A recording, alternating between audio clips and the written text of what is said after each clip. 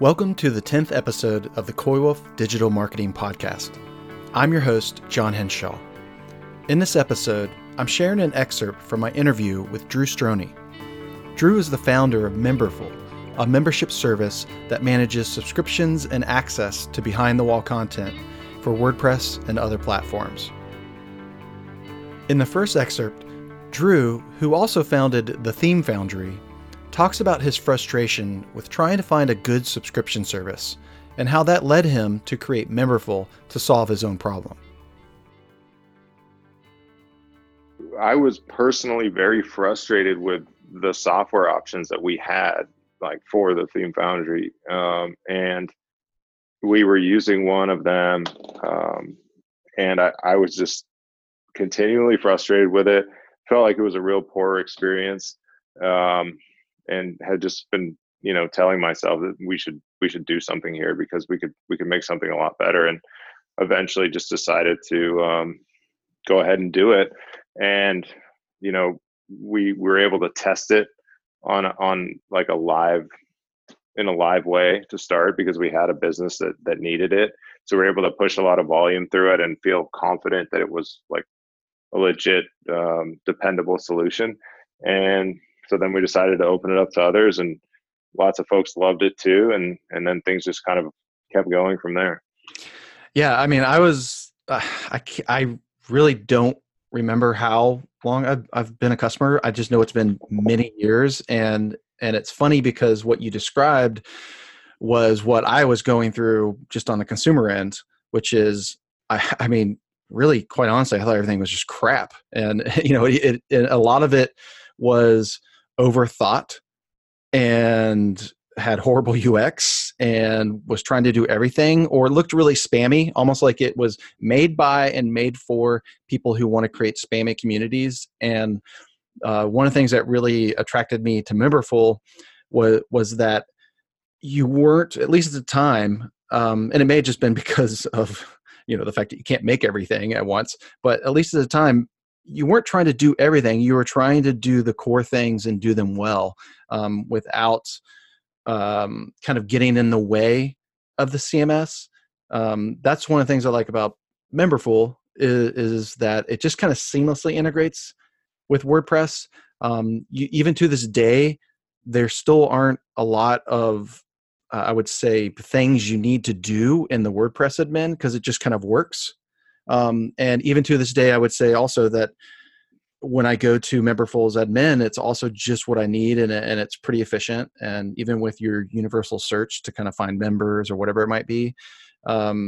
So is that sort of how you drive the product? I mean, just this idea of minimalism, but still having what needs to be there. Yep. There's a lot of things going on there. I mean, I think from product philosophy, Memberful came into existence because of frustration with overly complicated systems that were trying to do everything poorly. So from day one, we kind of took a stance of like, we're going to focus on the membership part of this and make that really great, make the experience really great for the members so that it just feels seamless. It's on your website, and it just feels natural and easy to use. And then on the admin side, we also wanted it to feel like, hey, this isn't some overly complex thing you need to manage. It's actually pretty simple. You can see your activity, you can see your members, you can manage the stuff you're selling.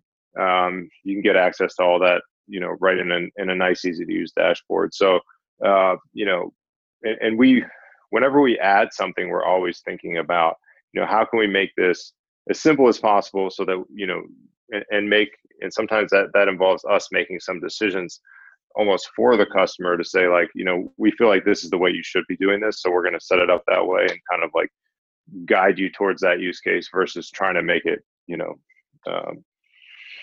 a Swiss Army knife of you can do everything with this feature. We're going to say, no, this is kind of how we feel it should be used. And we're going to and that allows us to make it more simple and make it easier to use.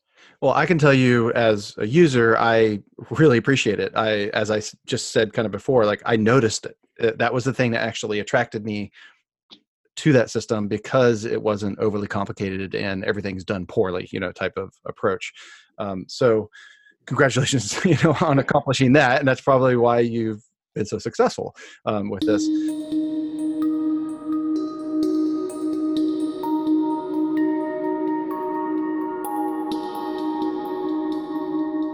In the second excerpt, Drew describes the transition from working on the Theme Foundry and starting Memberful.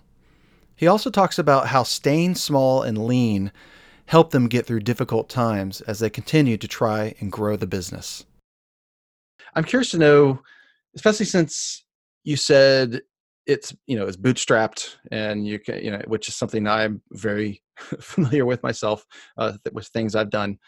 What are some of the early hurdles you faced, and how were you able to kind of overcome them?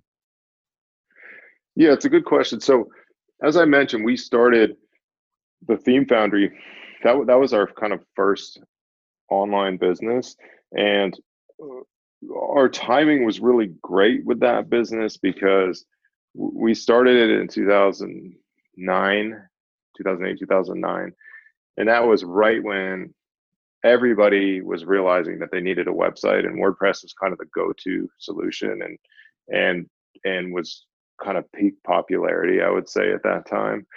So we got really lucky with the timing there and saying like, hey, this theme business could be pretty big, and this seems to be a growing market, and we did well with timing there. So that business in that 2010 to 2012 timeframe was doing really well, and it was throwing off lots of extra cash, and so times were good, and we felt like the cash that was providing, why not make a bet here and invest it in trying like a new product and see where that goes.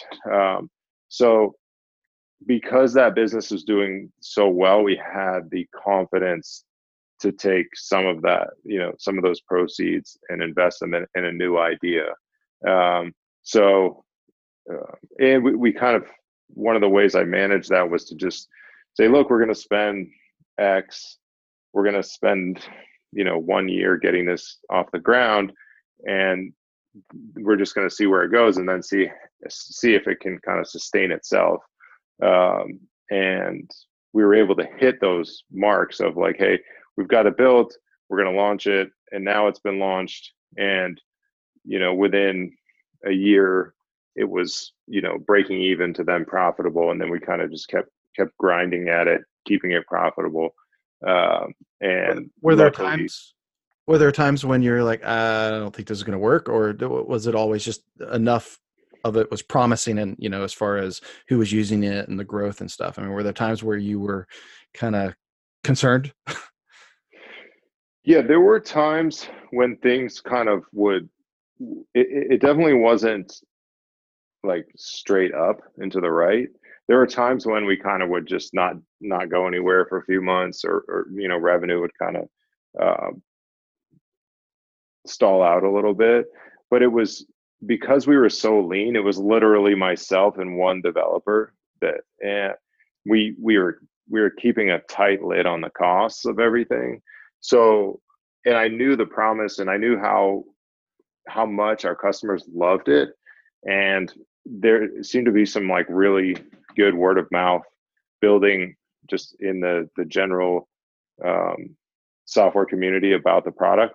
So I had the confidence was high throughout, which made it easier to say, oh, look, like revenue hasn't gone up for a couple of months, but we're still feeling good about like where this product is headed. And then as time went on, it started getting more and more profitable.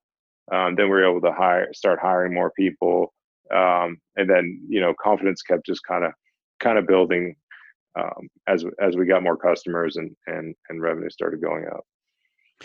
I like that you approached it with that let's not throw too many people and too much money at this. Let's keep things kind of under control, but stay optimistic and realistic about it. I think that sometimes people get a little overly ambitious and even just in their expectations. And when they don't see that immediate growth, it's either frustrating or they have to make drastic changes or whatever. But keeping things sort of steady and under control and not freaking out when things kind of plateau for a little bit Right.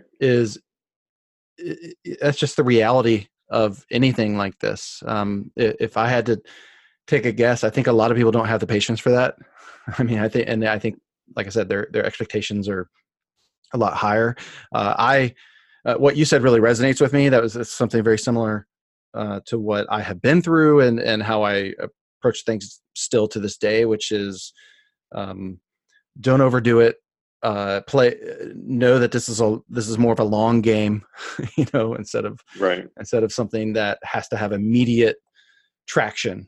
And everything you described, that is kind of what I think I've kind of observed with the company, which obviously eventually did grow, to a really good place. And like you said, you were able to finally start to hire more people and do more with the company, which then kind of, I guess, led to the deal with Patreon. I mean, how did that come about? In the full interview, Drew describes his experience with Patreon acquiring Memberful, what it's been like after the acquisition, and he also reveals an upcoming feature they're working on. You can hear the full interview at coywolf.pro/memberful. Thanks for listening.